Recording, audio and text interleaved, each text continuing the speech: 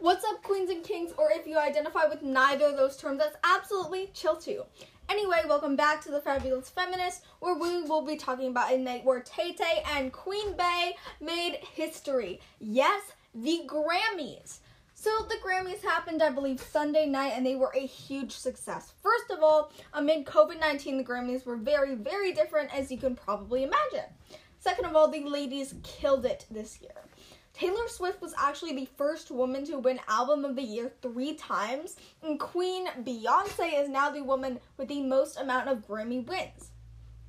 So she's at second place right now, tied for how many Grammy wins she's had, and I think that's just so incredible because her music is so inspiring, and I just can't wait to see, her future successes.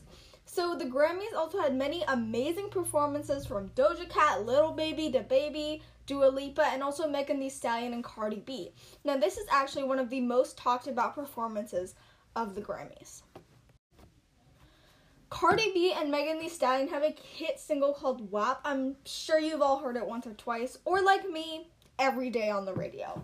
The song is a very mature, intimate, and explicit song, and so they did a very bleeped out version because there are a lot of cuss words and just words that are not appropriate for national television.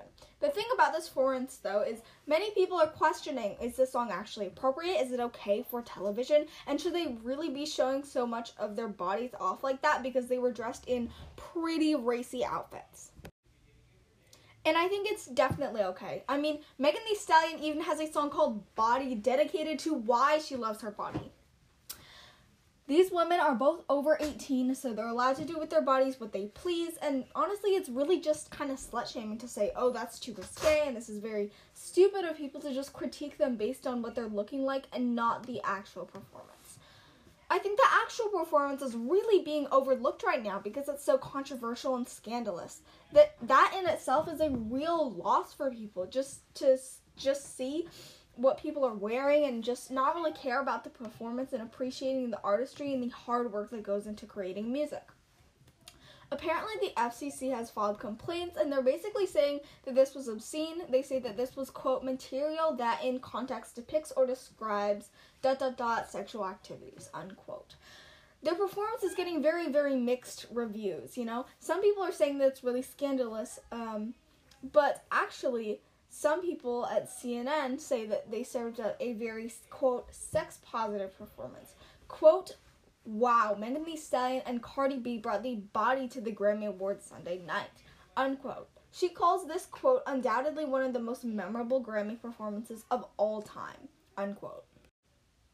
Personally, I like this song. It's a bop. I thought they were cool. I thought that their dancing, their singing, their rapping was all on point. Okay, these women are just so talented, and I think it's frustrating that people can only see their bodies and what they look like instead of, their actual performance. We need to create an environment for the next generation that makes them feel like they can openly talk about these kind of things and that it's not like they're going to be shut out or be called disgusting or crude.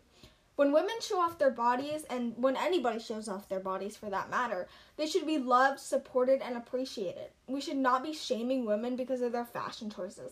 Come on, guys. It's 2021. We need to love and respect everyone's choices about their own body. Spread body positivity, not body negativity. Alright, feminists, that's it for today. I'll talk to you all very soon. Bye!